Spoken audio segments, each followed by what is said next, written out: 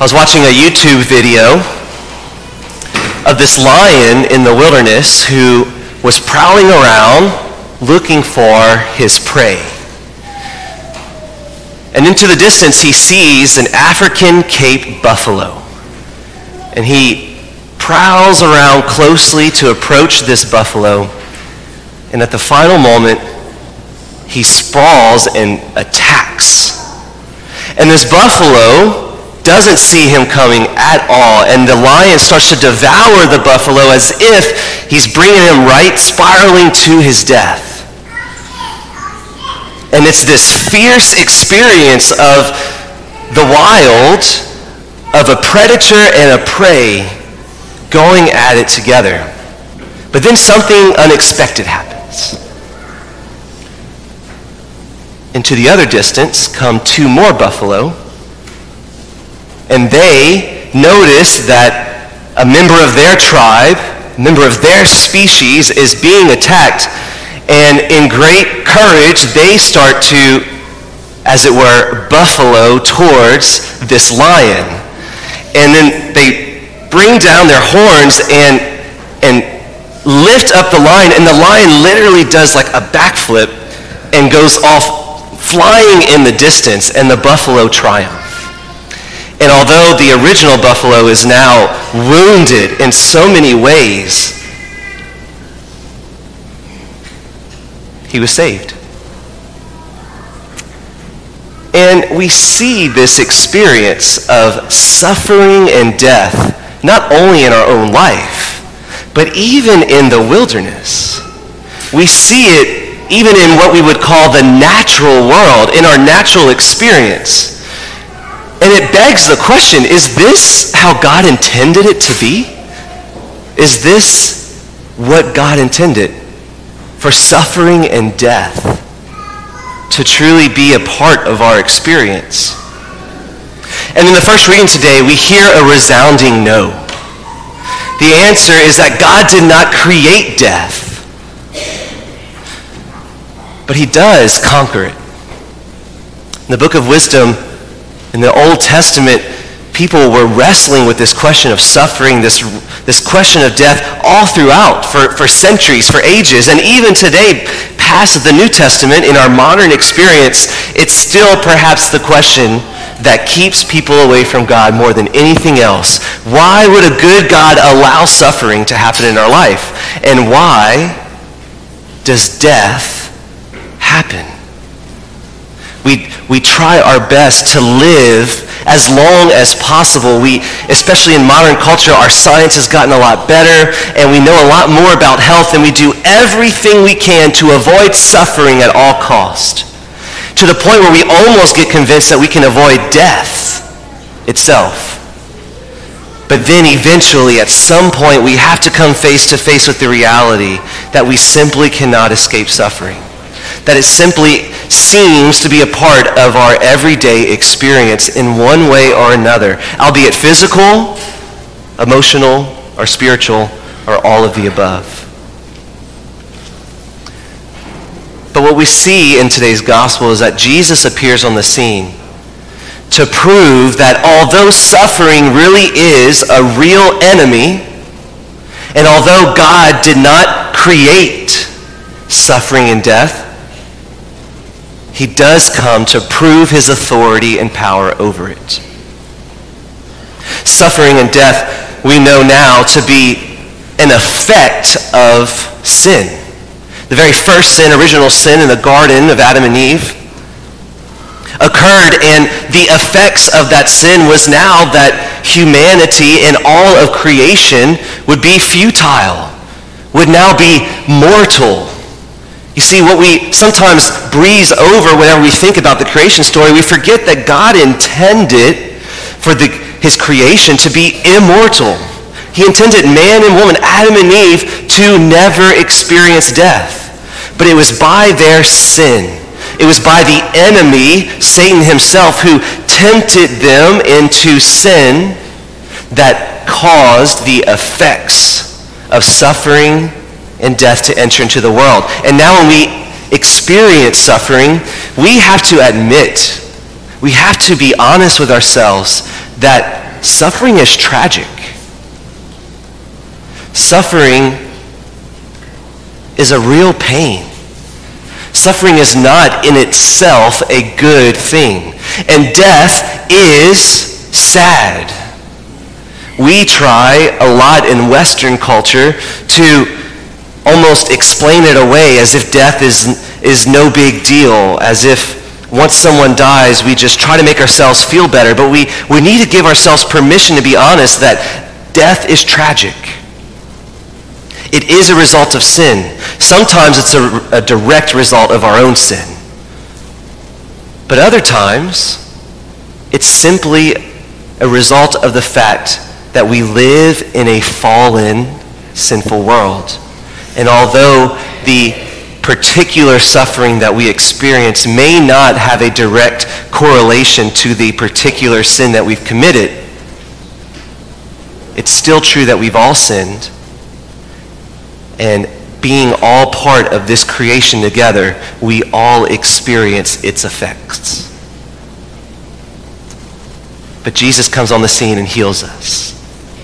We see in this beautiful story what happens. It's an inclusio is the academic term, but it's like a sandwich, a literary sandwich. We have one story that begins and another story that inserts itself right in the middle of that first story that later comes and finishes. So we really have two stories, but although one is right in the middle, these stories are intimately connected to one another. We have two women. One is suffering a hemorrhage. The other is a young girl. They both are connected with this mysterious number 12. For some reason, the girl is 12 years old. The hemorrhaging woman is suffering for 12 years. They both are experiencing suffering.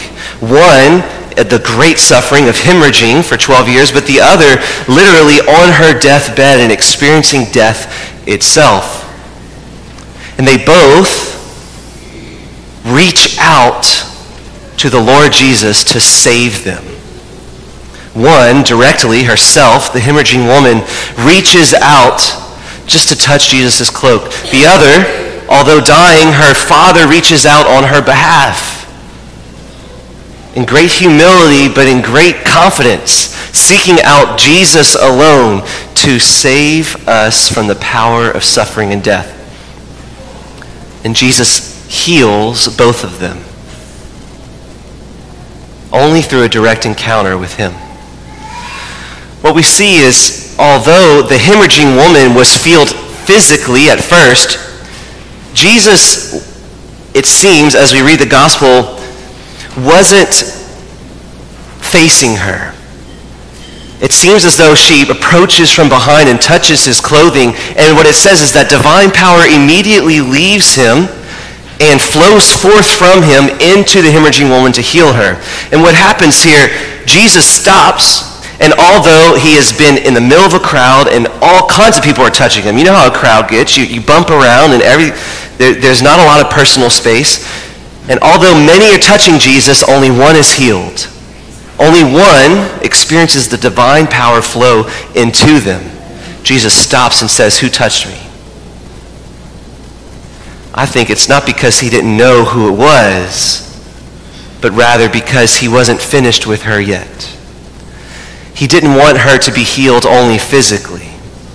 Jesus understood that physical healing is only the beginning of a real healing and freedom in Jesus Christ. And so he seeks her out. This woman who sought Jesus is now being sought by him. And Jesus turns and finds her and looks upon her and says, "Daughter, your faith has saved you." This word sozo in Greek, saved, salvation, is so much more than being saved from a physical illness. It's used by the gospel writers to imply this eternal salvation, the fullness of salvation. Jesus looks upon her and says, not only are you physically healed, you are eternally healed. You are spiritually set free. Go in peace. Your faith has saved you. And this theme of conquering suffering, he shows us that as the Lord and the creator of the entire universe, that although suffering is an enemy, it is not as powerful as God himself. And that true healing only comes through a personal encounter with God alone. There's only one Savior who can bring about the sozo, the true salvation, and that's Jesus Christ. And that same Jesus approaches the deathbed of this 12-year-old girl after having been begged upon by Jairus, her father. And he looks upon her and says the same thing, "My daughter, arise." And brings her back from the dead, declaring for the first time publicly that he is more powerful than the enemy of death. And he continues to declare this message in his ministry. We know that he raises Lazarus, his good friend, from the dead later on. And ultimately, he himself enters into death on the cross and triumphs over it, declaring that enemy, that final enemy that you and I are simply powerless against, that you and I cannot do anything about. We simply will experience suffering and death. Jesus declares it's not the ultimate enemy. It's not the most powerful force in the world, that Jesus, in the end, triumphs over death. He is more powerful. There is something beyond it. It is to be conquered, but by him and by him alone.